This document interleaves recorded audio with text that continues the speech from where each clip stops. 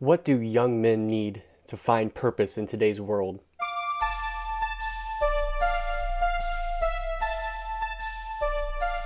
Today, I have Josh Hatcher on from manlyhood.com to discuss that question in particular.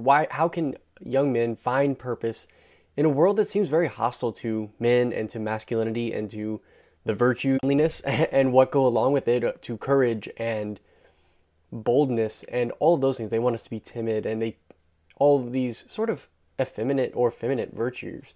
I guess I should say feminine virtues and effeminate ways of being. And Josh Hatcher does a great job of coaching men on how to really lean into who we are as men and not do it in a destructive or kind of annoying or toxic masculine way, as the culture is very apt to call it, but really talk about it in a way that you are training men to be good men. And that's what he does. And honestly, is a great man himself and a good husband and father. And so it's good to discuss that. We also dive into, reminding men that they are not only relevant, but needed, in our culture. That's a huge thing that's missing out of so many people and in so many people's lives today is good men and good manly role models. And we discuss a lot as well on the culture and how it's influencing the way we look at these problems and a lot of the issues that are confronting us today. And then lastly, we dive into his book, Reignite, which you can find on manlyhood.com/reignite. And we dive into a little bit about what he talks about there. So lots of great stuff in this episode, and I really think there's a lot to be learned from Josh and what he's doing at manlyhood.com. So definitely dive in and check it out. But before I hop over to the interview, I just want to remind you to go to conversationforougeneration.com/subscribe to get access for just $5 a month to the courses that I'm rolling out, to other premium content, the Discord community, and a copy of my book sent to you as well. So definitely do that for $5 a month. It supports my work and gets those, and you get those perks and benefits as well. And then also you can make sure you subscribe to the podcast, to YouTube, wherever you're watching or listening to this, and leave a good rating and review or comment on YouTube. That's a 10-second way that's super free and easy to support the work that I'm doing and help the algorithms know to boost my podcast and get this in front of more people. If you're enjoying this, if you think this is good stuff, take the few seconds that it takes to just leave a good rating and review. And I really appreciate that for everyone who's doing that out there. So thank you for that. Seen some rolling in, so thank you. And lastly, if you are interested in getting my email newsletter on Fridays, some of my thoughts and things that I'm thinking about and listening to, watching, reading, etc., it's just my weekly top discussions. Just sign up at conversationfourgeneration.com/newsletter. And that's it for my announcements. Let's hop on over to my interview with Josh. And so today I'm joined by Josh Hatcher from manlyhood.com. Thanks, Josh, for joining me today on the Conversation for Our Generation. Awesome. I'm really glad to be here. Excited to talk with you and kind of get to see what you're doing. And it's been kind of neat following you and your conversations that you've been having. It's neat stuff. So kind of honored to be a part of it. Thanks. I appreciate it. And yeah, I came across your work on the Vital Masculinity podcast when they talked to you a while back. And I know we've had some scheduling things trying to get this to happen with families and everything. I totally understand, but I'm excited to be able to talk to you. And for those who aren't familiar with you and what you're doing, why don't you just give them a brief overview of who you are and what you're up to at manlyhood.com? Yeah.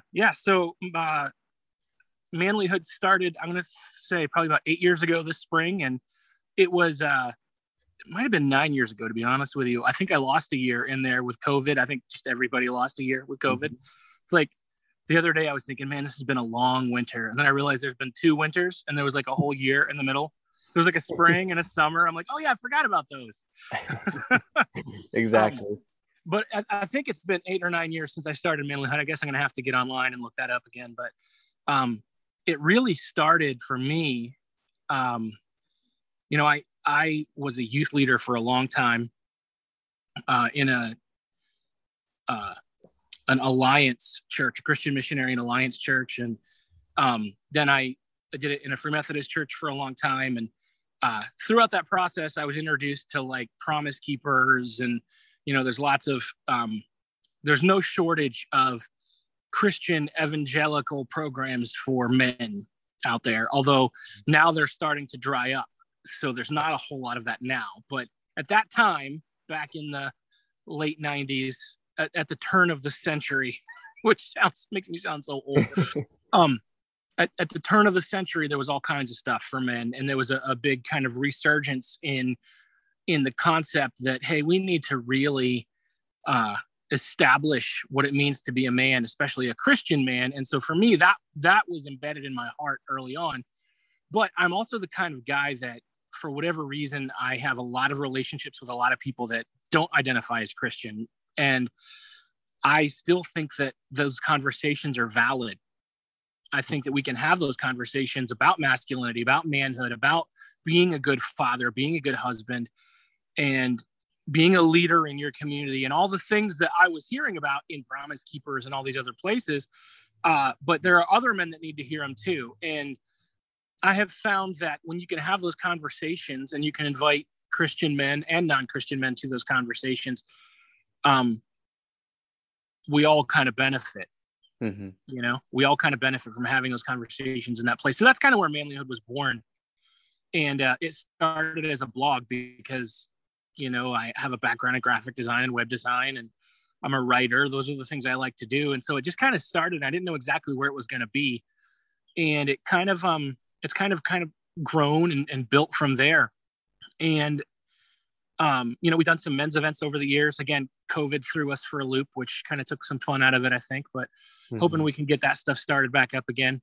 And there's been some really neat encounters when you get some guys around a campfire, or, you get some guys doing some ridiculous wild prank that they've got to do to earn points for their team. I one of the events that we did with this crazy like marathon of stunts that they had to do. And these teams get this card, and I'm looking at this card and I'm thinking, man, I should have thought this out better. The team is going to get so many points if for every member of their team that can do 10 push-ups. And I look and I realize like half of these guys are over 60 and several of them are almost in their 70s. And I look and the old guys are the first ones on the ground doing push-ups. And I'm like, oh my gosh, I'm going to kill them.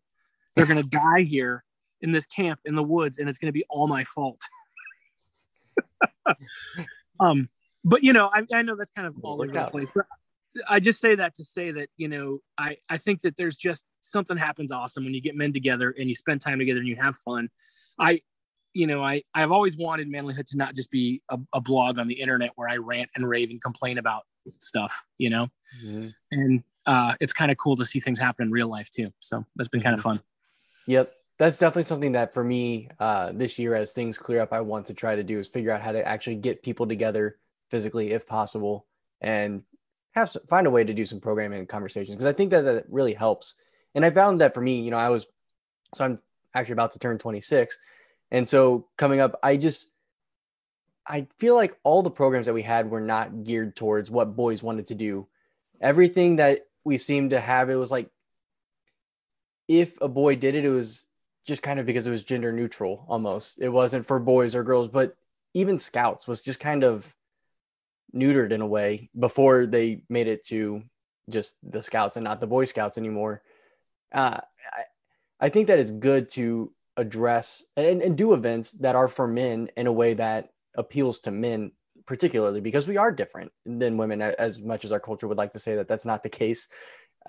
I think that that's definitely a good idea to find a way to bring men together in a way that appeals to men and not just kind of the general public or this sort of feminized version of what we think a man should want.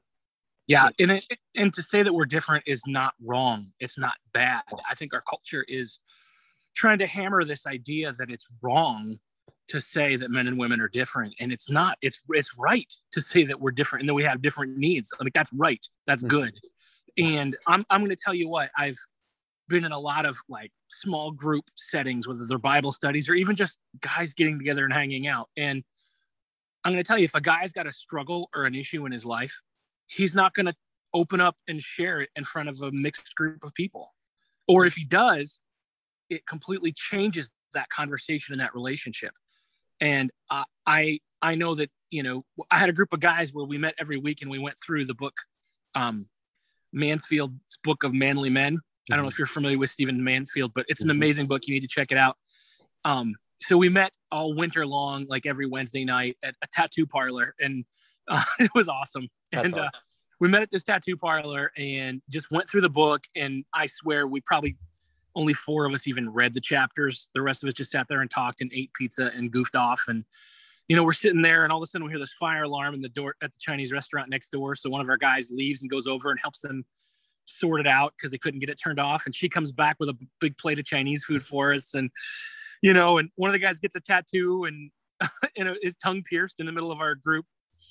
And, you know, but just that camaraderie, you know, and in the middle of that, these guys opened up and were real and shared about some real struggles that they were having.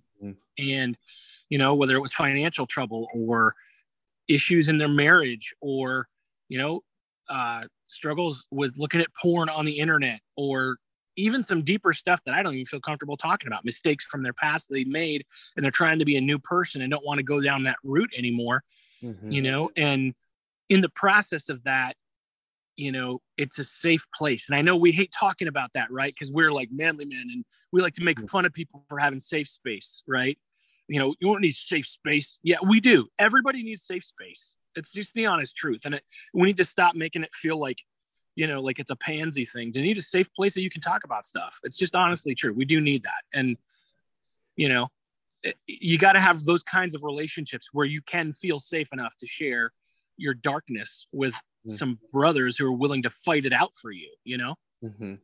Yep. Yeah. I worked retreats for my high school all the way, like as a senior. And then even in college, I would go back and work them. And I found that there's a big difference when I would work like the junior men's overnight, where it was just all guys, versus our senior retreats are sort of guys and girls. And despite that, you know, senior retreat, they would be able to share and people could open up because you kind of work all week on bringing people into it.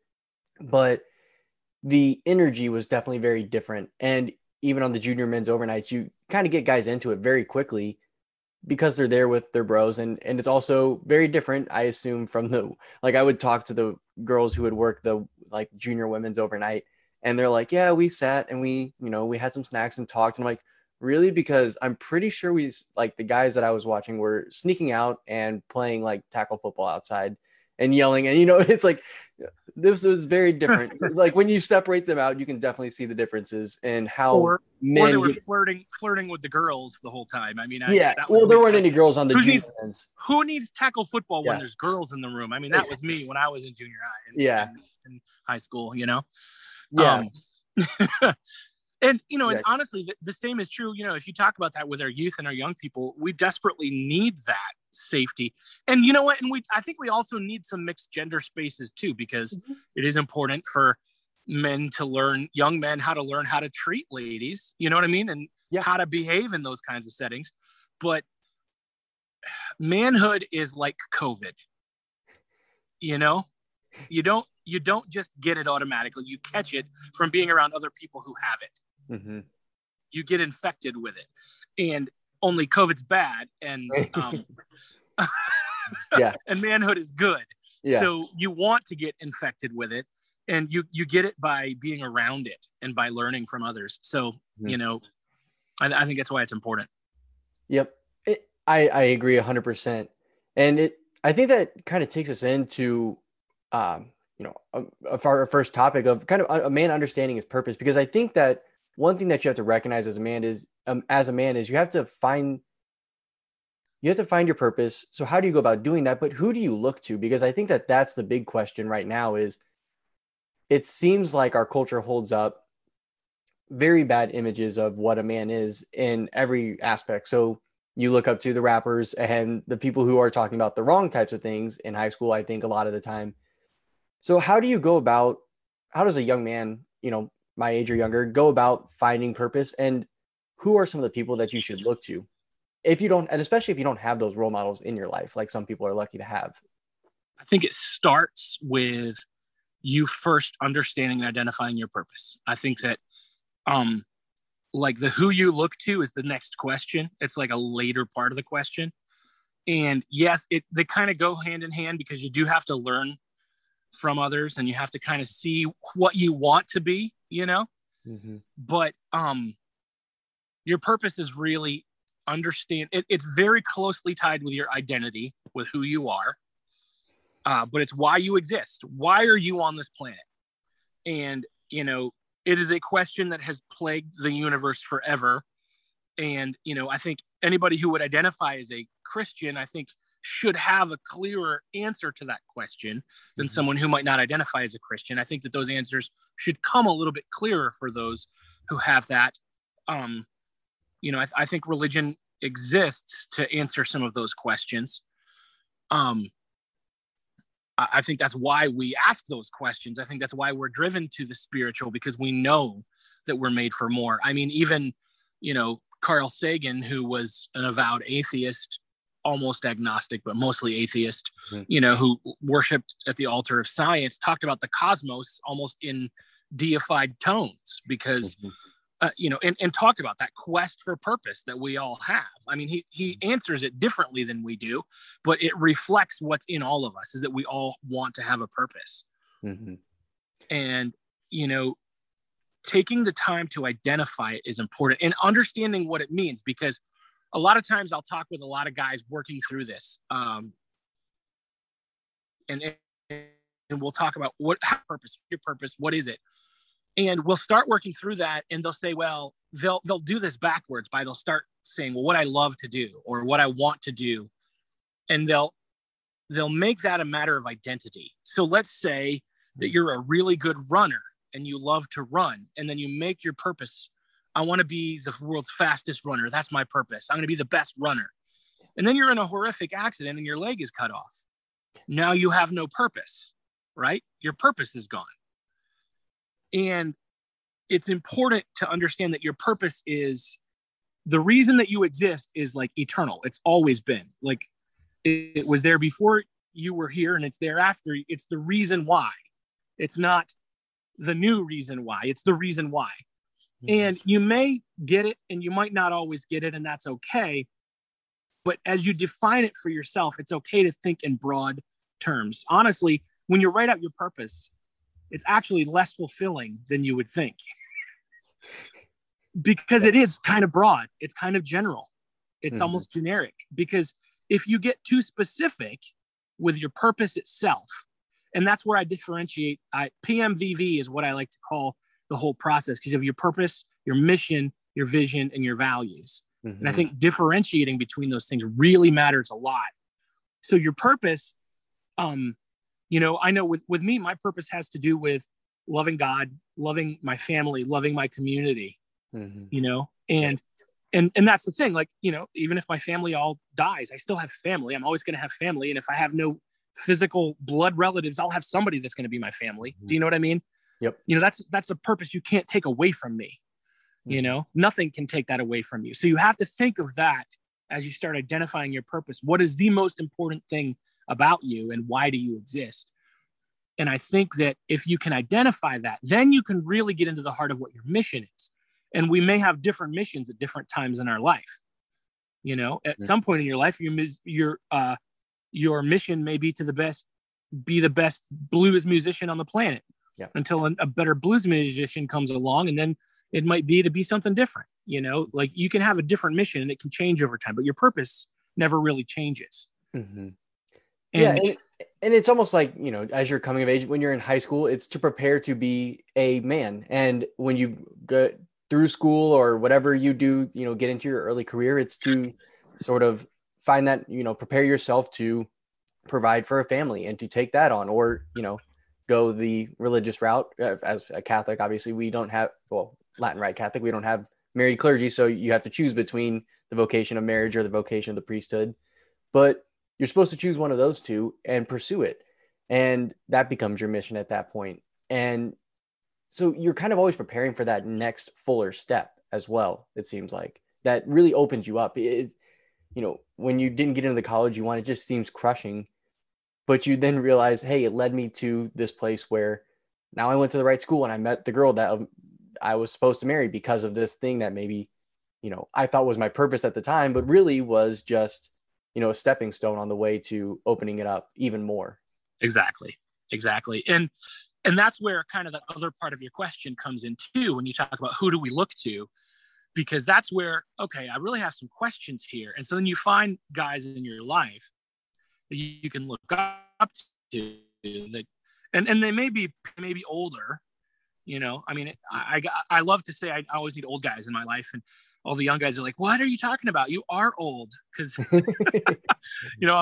I'm almost 43. And so they think that I'm old, and I'm like, no, I mean, I need like some 70 and 80-year-olds in my life, because yeah, you need that. You need somebody in your life that has been through some crap and can tell you, like, hey man. Mm-hmm. And, but at the same time, you need peers too. We need all of it, mm-hmm. But you need people in your life who can tell you, hey man, is this where you're headed? People you can look up to, people that can challenge you, people that can hold you accountable to your values, mm-hmm. And I think that helps you shape and understand it. Mm-hmm. I think that if you can get that nice broad purpose figured out early, then your next mission, because that's the thing, you're going to have mission all the time. Your next mission makes more sense. Mm-hmm. Yep. I know that for me, I think pretty early on, I knew what my purpose was. My mom would always, like, every night she'd pray over me and my brothers and just pray that we grow up to be good men who love God and love our families. And I think that was always something that struck me. It's like, okay, if I, one of my purposes is to, yeah. And so, like, how dare she? Yeah, exactly. But it's like, one of my purposes in life is obviously to make my parents happy. I know that that's the case. And so I knew how to do that from a very early age. And I think that that's something that stuck with me, even when probably in high school years and college years, I wasn't as focused on the things that would, lead to that. I think there was always something at me kind of tugging me back because of it. And so knowing, I think, the purpose from an early age, and hopefully your parents are teaching you this early on, because they're the first ones, I think, that for me did a great job of setting the expectation of what life should hold for me, and being very good about giving direction as to how to get there, but not being overbearing either. They weren't, laissez-faire parents, and they weren't your helicopter parents either. They were, I think, a pretty good medium, and they may have their excesses at times, going either way, but I think they did a pretty good job overall on that. And I think that that's one place where it really starts is, for men who are listening, who are parents, or young men who are in their high school, college years and aren't listening to your parents. I think that's a good place to look first, especially if they are someone who you would want to emulate, if you think that's a good life to live. So my children, I have one left at home. We had 4 kids. Actually, on our 1-year wedding anniversary on the 4th of July, we had twins. And then we had another one after that, and then another one. So we have 2 girls and 2 boys. And my the son and daughter that were the twins both got married the same year. And then one of them is going to have a baby now. And the other one probably won't be too far behind, I can imagine. But, it is, it's honestly the joy of my life to see all of my kids trying to live up to those standards that we set for them. Mm-hmm. But, I have to also understand and know that they're also going to have to figure it out for themselves and make their own mistakes and figure out their own way. Sometimes that's easier than other times. Sometimes you're like, man, what's wrong with you, kid? Why can't you just figure this out? I told you, I invested so much in you. And so I'm learning, how to let go and let them figure it out. And it's always a challenge, but,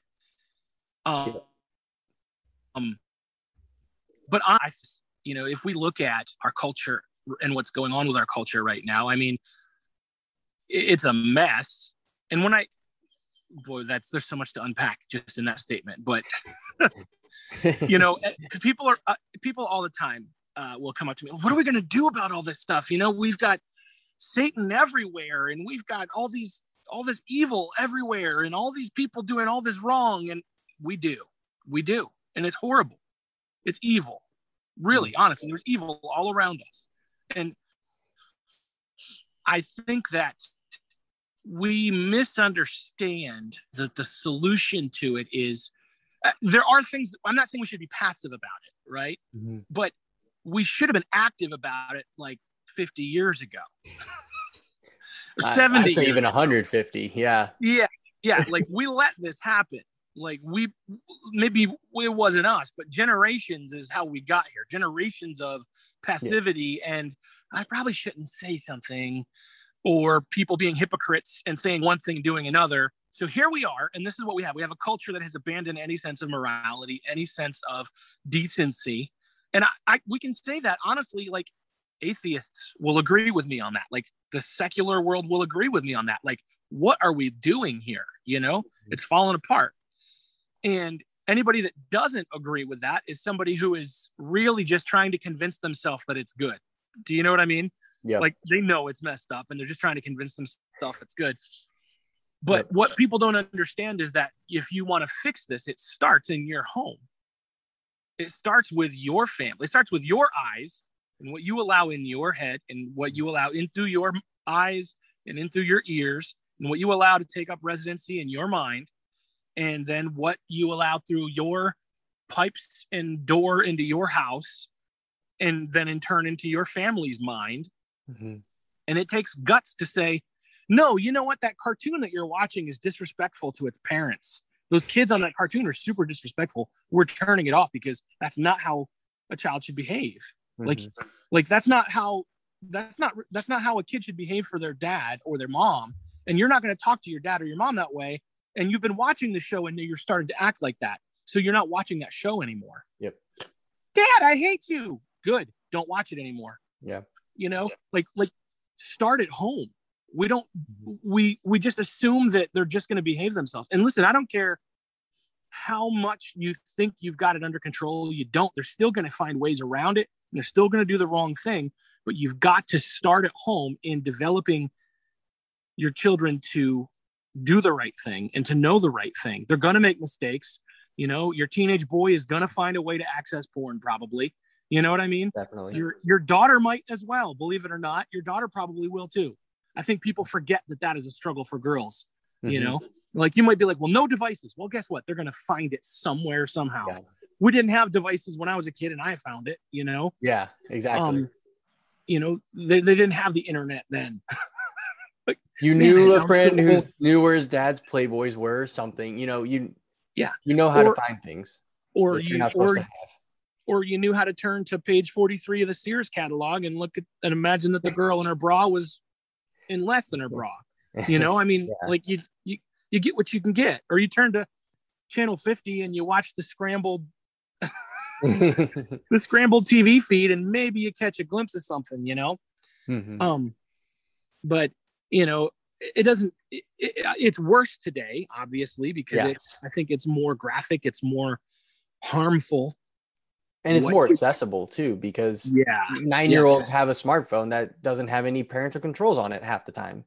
Yeah. And I'm telling you, right now, if you've got kids at home and if you have convinced yourself that they have to have these devices, then you need to pay whatever money you need to pay to get filtering. I hate that filtering costs money. Mm-hmm. Like I get it. I get somebody invented the filter, so they have to get paid for it. Yeah. But one of the biggest challenges facing our culture today is the porn problem. And that's why I'm proud to be working with Covenant Eyes to help nip this problem in the bud. So if you struggle with porn, or if you want to protect your family from this issue, Covenant Eyes can help. Covenant Eyes is an accountability software that helps you create good habits when you're using your computer or other devices that are connected to the internet. And so you can have this plan for yourself, for your whole family, and using my promo code of CONVO when you go there, CONVO, you will get your first 30 days free. So head on over to covenanteyes.com and use the promo code CONVO, CONVO, to get your first 30 days free. That way you can start living a porn-free life for you and for your family. Now back to the conversation.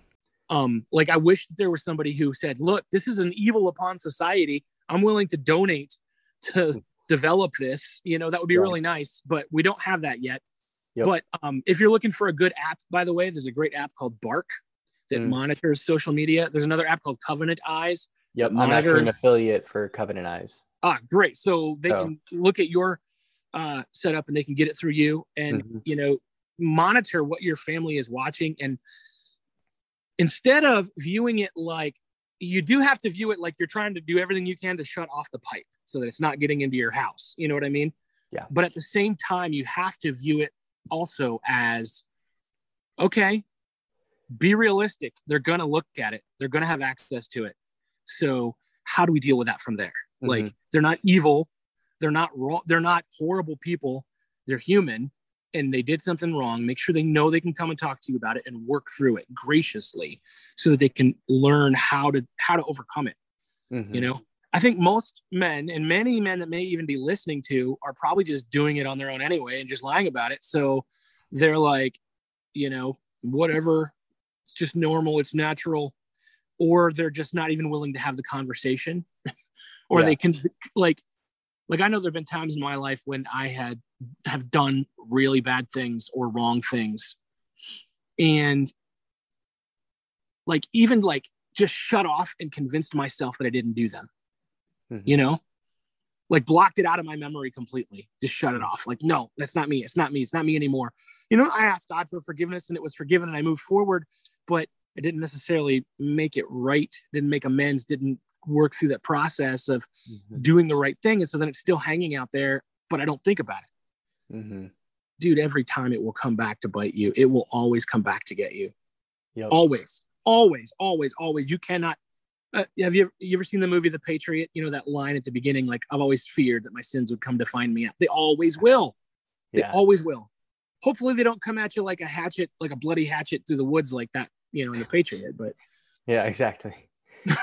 Yeah, hopefully not. But no, I do agree that that's one thing for me. It's like, control what you can control and prepare your children to confront the world outside. There's a book that I've heard on Catholic Answers talked about that it's literally made for like 6, 7, 8-year-olds to explain to them what to do when they come across nudity, because we have to do that now, because an 8-year-old could probably see more naked people in an evening than the average person 100, 200 years ago would see in their lifetime. Yeah. And so you have to, I mean, that's insane that that's a possibility. And so it explains like, okay, you know, you close, I forget exactly what their acronym, but they have an acronym. It's like, you know, you close it or put it away, you know, you forget it, you know, and then you come talk to me, basically is like what it is. I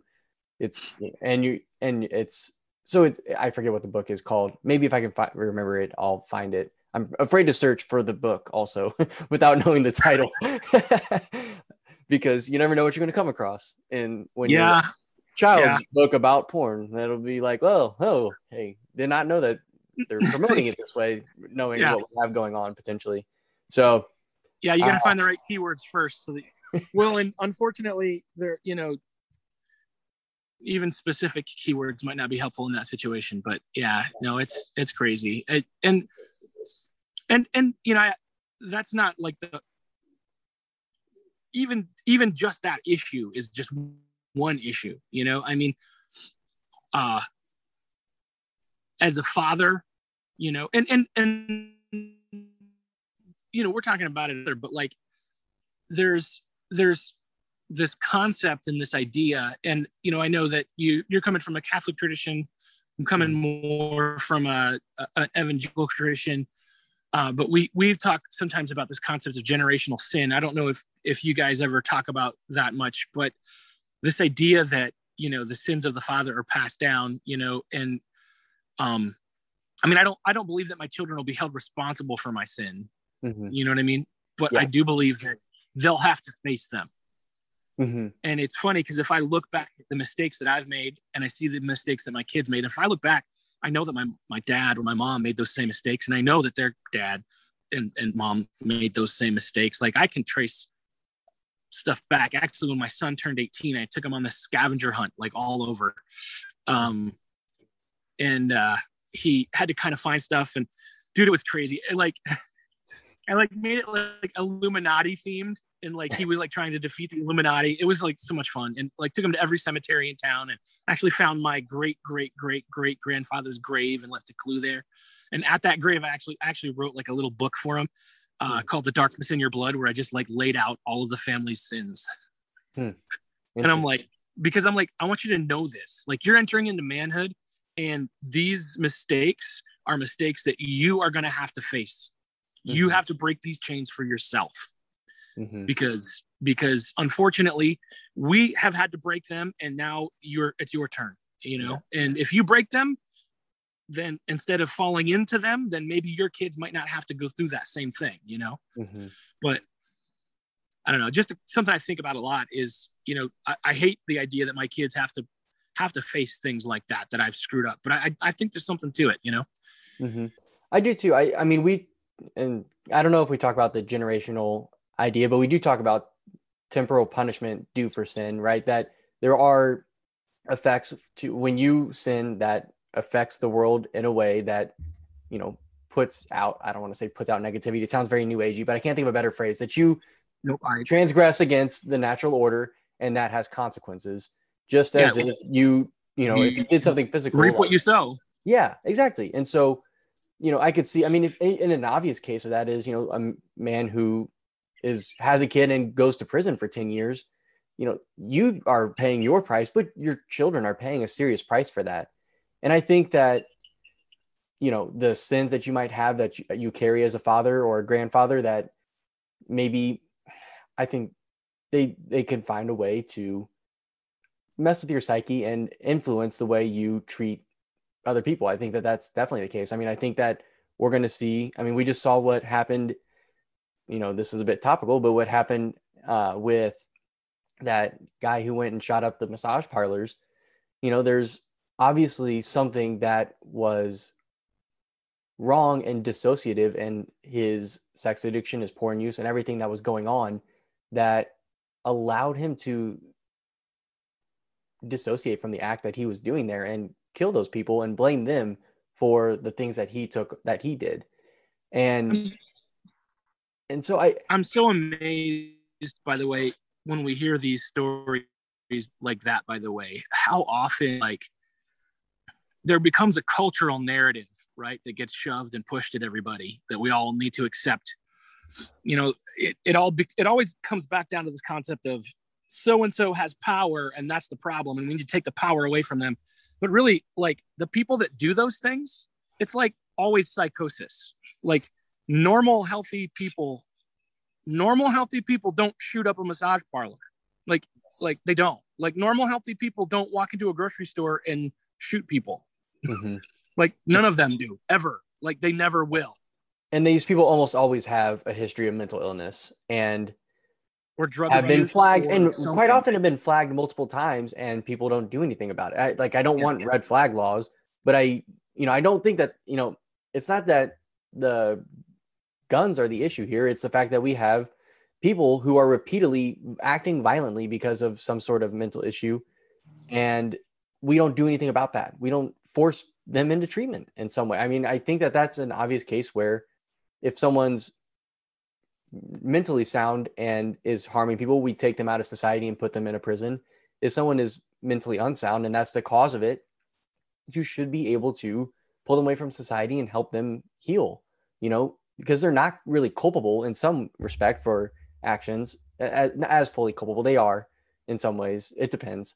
But, you know, it depends on the level of mental acuity and everything. But you do have to address that as an issue before it escalates to these more horrific events. You know, if they're killing animals or lashing out at kids in school and all these sorts of things, those are signs that there's something wrong that we should address. And we don't have to wait till they pick up a gun and run into a store or massage parlors until we address it. I think we could catch these things before then. Statistically, also, you know, the other thing I think that's lacking and missing that we don't talk about is the fatherhood situation in a lot of these, not all of them, but a lot of these situations. There are dads that are either absent or disconnected or ill on their own, you know. number of these guys that do the father at home or never had a father at home, it's high. Yeah. And I think that's a lot of it, you know. And I'm not saying that guys that don't have a father are all going to turn out like that. What I'm saying is, men, be a father to your children. If something happens and you are separated from their mother, and I understand that there are a million reasons why that can happen, do whatever you have to do to be a father to that child. And you be involved, and you teach that child right from wrong. And you teach that child, hey, guess what? This is a gun. And you never point a gun at something unless you want to kill it. You know, I mean, that's, even if you know it's not loaded. Yeah. You know? People don't understand that that's how we learn to use firearms, is from a father. My dad has been passed away. He's been gone for 2 years, and I can still hear his voice in my head every time I pick up a loaded weapon, you know, reminding me how to handle it and what to do with it, because he drilled it into me. Like, this is how you handle this, because this is what a man does. He makes sure that he doesn't accidentally do this, or he doesn't do this the wrong way. Mm-hmm. You know, the problem, I think, you know, we want to blame masculinity for the problems we have, but honestly, what we need is more. You know, this guy who went into the massage parlor, you know, seems to me he didn't have a good father figure teaching him how to properly value women. Do you know what I mean? Like, yeah.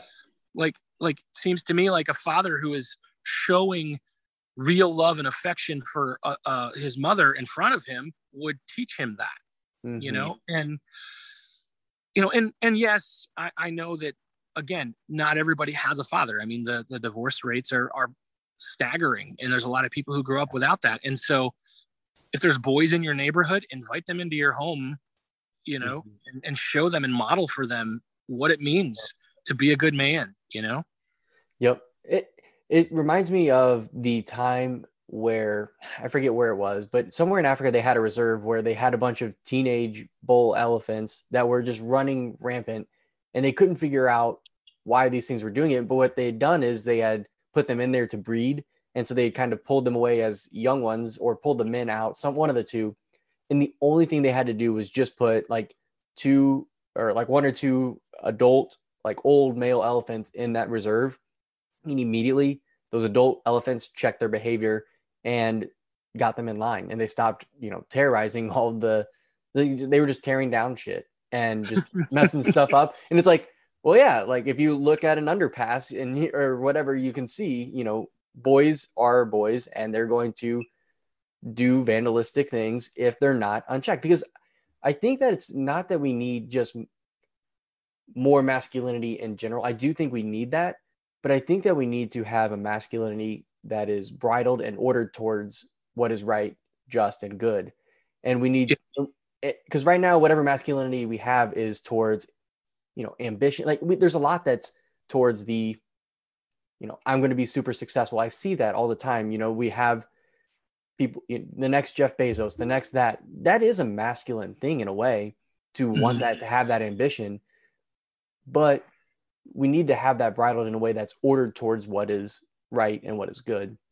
Yeah. I that's one of the things I really like about Stephen Mansfield, who talks in that kind of leadership language where he's talking a lot about, you know, success and things like that, but he also focuses on the concept of noble masculinity, and, you know, like as opposed to toxic masculinity. And, you know, I really honestly, like, I think that that's what we're lacking. So, you know, when I read a story in the news about some guy that, dude, I just read one the other day where there's a guy that, you know, his baby was found like almost fatally injured, you know, like here in my hometown, and actually, you know the mother, and my heart's breaking for this situation, you know, knowing what they're going through. And, you know, that is not masculine behavior. He's a male, but a man doesn't do that, you know. You know, I mean, how many times have we heard that? Like, a real man doesn't, you know, injure an infant, you know, or a real man doesn't beat a woman. Like I think that, you know, masculinity by its nature has a certain degree of virtue to it, or should have that. So yes, I agree with what you're saying. I just think that should be assumed about manhood and masculinity, because if it's not, then what it is just overgrown boyhood without any virtue woven into it. you know? Mm-hmm. I think that makes a lot of sense. And so we've kind of discussed a few of the problems with our culture, but w- why do we I mean, and we've kind of touched on this, but why do we need men in our society in general, but in the family all the way up? Why do you think our culture needs more men and more masculine men? Well, I think that, like I said, that heart of it is that manhood and masculinity have virtue. They have right and wrong in them. There's leadership in them. And yes, I'm not saying that women can't lead. I mean, I talk about this all the time. Like, matriarchy and patriarchy coexist. Like, my wife is a leader in our home, and I'm a leader in my home, and we both lead. I do believe that there's, from a Christian perspective, I think that there's some authority, some special authority that a man has, but authority and leadership mean service, not lordship. Yeah, you know what I mean? And yeah. And people don't get that, but we both lead, and we both lead together, and we lead equally. Does it mean that there is a higher degree of responsibility on me as the man? Yes. That's what people get wrong. And I think what happened is, somewhere along the line, men started to think that it meant, well, I'm the king of my castle. No, actually, here's the thing that I think that we misunderstood what that meant. I think we're supposed to be the knights of our of our castle. I think we're supposed to be the priests of our castle. And I think that that's what our role is. We live in submission to the king, to the sovereign, and then we lead from that position and that perspective. And I think that if we're trying to lead in a position where we're our kings, then we're leading in a position where we're entitled. And that is not manly. It is not manly to be entitled. And I think that, so that has happened for generations. And now here we are, we're finally starting to understand, okay, I don't deserve this because I'm a man. I have to lead, and lead means to serve. And when we do that, then we start to make a difference in the culture. So, but what's happened is, men have over the years set a poor example of this. There have been good examples, and probably more good examples than bad examples. But right now, the cultural narrative is that men have been bad at it. Yeah. And all the good examples are quiet examples of your dad who, prayed over you at night, who taught you right from wrong, who taught you how to eat, that guy, all the dads that are like that out there, are not the ones who are being held up as the big leaders, your presidents, your whatever, your military leaders, all of those people. It's those small actions. I think that, like you talked about, it starting in the home. We don't see those as a culture. We see the rap. We see the celebrities, and the celebrities are bad. The celebrities are very bad examples of this. Yeah. And, and we make a mistake when we start to follow celebrities. It's funny because, like, you and I are both working on building a brand, right? And becoming an influencer, so to speak, as we're working on getting, our name out there. And it's funny because it's like, I fight that tooth and nail. Like I want to be able to get the word out about what I'm doing and tell people what I'm doing. Like, I would love it if Josh Hatcher was a name that people knew, represented the things that I represent. That would be awesome. But doggone it, I don't want to be, because if you start looking at my life and if you start asking people questions, they're going to be like, Josh Hatcher. In fact, there's a news blog in my hometown. It's like, years ago, I was a journalist, and I actually started a news blog when I worked at a radio station. I was writing the news, and I realized, I'm going to start writing the news online and just sharing it on there. And in the process, I kind of developed a following. And over time, I just quit doing it. And then someone else from my hometown stepped in and started doing it. So, it's basically, and he started making money doing it. I was doing it for the fun of it. He's making money, selling advertisement, and great. Awesome. Good for him. So he recently shared one of my videos, and, he's awesome because he gets what I'm doing, And so he shared one of my Manly Hood videos on his page, and he turned off the comments. The comment section on his blog is the worst. People will just eat each other alive. Yeah. I turned off the comments on his blog, but when it got shared on Facebook, people were commenting. And it's funny because somebody went and actually blocked my account. Somebody, I don't even know this person, right? So and you have to also understand, I live in the middle of nowhere. Like I don't know if you can see the hills behind me, but like if you look at Pennsylvania and you look like at the green part, like just south of Erie, like 3 hours from Erie, it's green. I'm like right in the middle of that. Like there's nothing else. Yeah. So like, we're talking small town drama here, you know? So this guy that I don't know, but who knows who I am and knows what I stand for, blocks me and then starts leaving comments talking trash about me, you know, because I was giving advice and help and talking about like addiction and suicide and things like that without being a certified counselor. And how dare I minimize but he said something like, Josh used to be a great guy, but he's really gone off the rails.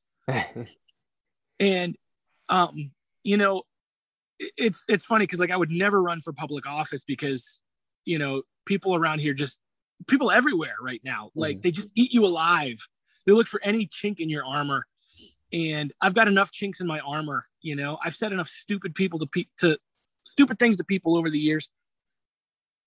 I could probably even say that different. I could say I've said enough stupid things to stupid people over the years that I've caused damage, and you know, and I've made my own mistakes, man. And you know, like I don't think that disqualifies me from having a voice, you know, but I do know that what it should do is it should not, if people's expectation is for me to be worshipable, like it is of celebrities, you know, like, yeah, this celebrity culture thing is a mess. Like we have to stop elevating anybody to that level. We do the same thing in our churches too. I think we see it in the Catholic Church as well. I know we see it in evangelical churches where we elevate a priest or a pope or a pastor or whoever to some, or a worship leader to some position of respect and authority, completely forgetting that they're a human. And then when they say something stupid or they do something stupid, we're surprised, and then our faith is crushed and we walk away from it, you know, as though our faith ever should depend on a man, you know?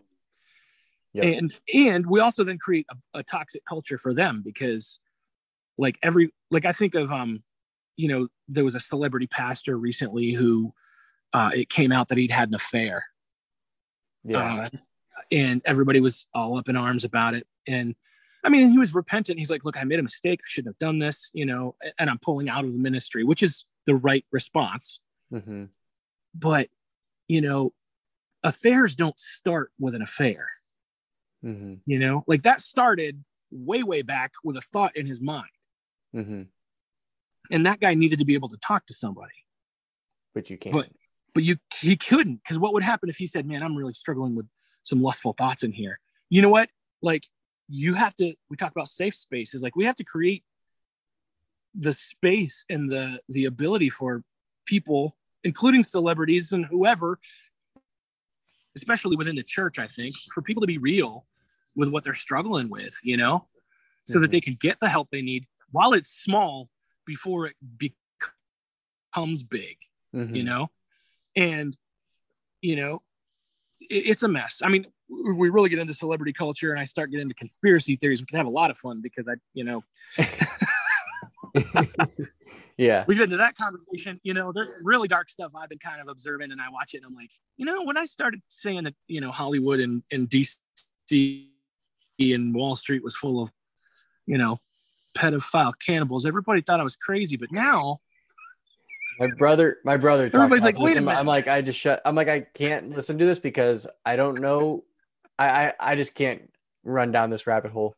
Yeah, well, and it's definitely a rabbit hole, and that is actually one of the words that they use. And like I said, I mean, I try not to go too far into it because I'll get depressed and go nuts because it's like I just want to go, you know, beat them all up. But I do think that there are some things happening there, right? And there are some messed up things, and we just allow it, and then we still worship the people. You know what I mean? Yeah. Like, why is Woody Allen still making movies? Like, we all know what he did. We all know it. Why? You know, I mean, Yeah. any of these guys, you know, why are they still doing things they do? You know, what's the big guy, Weinstein? Mm-hmm. Like, how long did it take anybody to finally out the guy? Yeah. You know, Forever. Jeffrey Yeah. Epstein. Why? Why? You know, Mm-hmm. and you know, and again, I think the other thing we have to look out for is it's also easy for us to, in the same way that we can have that celebrity worship where we like idolize them and like only think of them like as heroes, we also can like spend too much attention on them in the wrong way too, you know? Like, dude, like how much of an impact is that person ever going to have on your life? Yeah. And this goes for politics too. I met this hippie at a, so I told you I lived in the middle of nowhere. There's a place called the Austin Dam, which was a paper mill dam. You should look it up. It's a really cool place. Seriously. It's in Austin, Pennsylvania, which is this tiny town of about 400. It's probably less than that now, about 400 people. But like back about the turn of the last century, I wasn't alive for that. There was like a rainstorm and this dam just like exploded. Like it just like collapsed and like all these people were killed. But so this giant like concrete ruins are there, and it's a really cool place. And every year they would have this show, this big like hippie concert there. They call it the Dam Show, which has lots of fun puns, you know? Yeah. Anyway, so I met this really cool, crazy hippie guy there, and his name is Ezra Cataldo. And over the years, I've kind of had some really cool conversations with him. And I'm going to think it was probably right before the 2016 election. You know, social media was a wreck in like 2016. 2020 was bad. 2016 was just as bad. I mean, 2020 had other things too, but yeah. You know, 2016, I hit this breaking point where I'm like, why? Like, I'm so tired of all this. I'm tired of everybody hating everybody, you know? And my crazy hippie friend got on there and he said, hey, man, I think we just need to plant our garden and raise your kids and take care of your neighbors, you know? And this crazy, like, it was this crazy, simple hippie advice that actually made more sense than anything I'd heard all year. Yeah. You know? Much better than whatever tax plan you were arguing over or, you know, foreign policy in the Middle East. There is nothing we can do about any of that. Yeah. We can vote. That's it. You can choose not to shop at a company that you don't support, which I don't think we actually do enough of that. I think we actually complain and then still shop there, which I think is part of the problem we're in, but that's another story. We could talk another whole episode about some of that stuff, but yeah.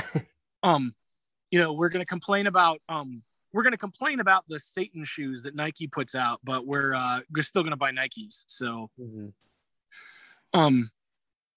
but there was just something to that simplicity of focus on your circle. Who is in your circle? Who is in your life?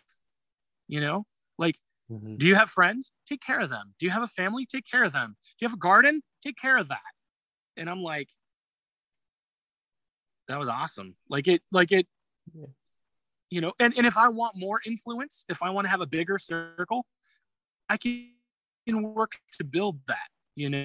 It just means that I have more tending to do, you know, but I have to take care of what's directly in front of me. And, you know, if I'm not willing to take care of a garden the size of all of public policy in Washington, D.C., then don't worry about it. Yeah, exactly. Exactly. Well, I know we've been going for a while here. I want to kind of wrap up, let you get back to it. I'm sure you probably have dinner with the family and everything to get to, but what I know you have a book out, Reignite. So how about you give the people a little bit of a rundown on what that is and why they should check it out? Yeah. So, you know, I talked about when Manlyhood was born, and it was born out of my own struggle. I'll just tell you a brief story just to kind of give you a picture. I like telling stories, and if it helps paint the picture, but I was freelancing. I was struggling. I was trying to make my business work. And, you know, I'd kind of been on like this bender where I call it a bender, but I mean, it was like, you know, was just work. You know, I would stay up all night until like 3, 4 in the morning working. And then I would sleep in till 10. And then I'd get up and I'd work. And I wasn't even making any money because I just was doing such a poor job at it, you know? And I wasn't showering. I wasn't taking care of myself. Any of my other responsibilities, I was doing such a poor job, and I'd made a mess because we all get in those holes. Mm-hmm. Sometimes we get in a fun line for mom. And my wife was like, she came upstairs, and I had like a recliner next to the bed where I would work. So like I'd come downstairs and get food and go back upstairs and I'd eat it while I worked. And then if anybody said anything or did anything, I'd just yell at them because they were getting in the way of me trying to do what I was trying to do. And I'm just like, leave me alone. I got stuff to do. And she came upstairs and she said to me, you know, I promised I'd love you and stay married to you forever, but you didn't have to make it so damn hard. And, you know, for my wife, who's now a pastor and is like super sweet Sunday school teacher at the time, like that was like, she said, damn, you know? Yeah. And, but it really was a wake up call for me. And that was really kind of what started my journey of saying, I need to get my life back on track where it needs to go. I've had so many men pour into my life. I've done so many things right. And here I am in the middle of this mess. It's how do I pick up from where I'm at? How do I reignite my life? And, you know, like that's the picture, you know, when you've got like a pile of wet wood and you're trying to burn it and it just won't burn. Mm-hmm. That's honestly what it felt like. And so I talk about in the book, I just kind of walk through that process of my life, telling stories of what it was like for me to work through that and encouraging guys to work through that and take the time to say, all right, I'm done. I don't need to stay here anymore. It's time to get it together and do something new. And, you know, that's really what the heart of Reignite is. So it's just kind of that encouragement. And I think like, even if you're like doing well, you know, if you're not like, oh, I'm really struggling right now. Like if you're like, no, I'm doing pretty well right now. It's actually helpful too, because we're all going to get in a funk at some point, you know, and to have those tools before you get in the funk to be able to get yourself back out of the funk, I think is really helpful.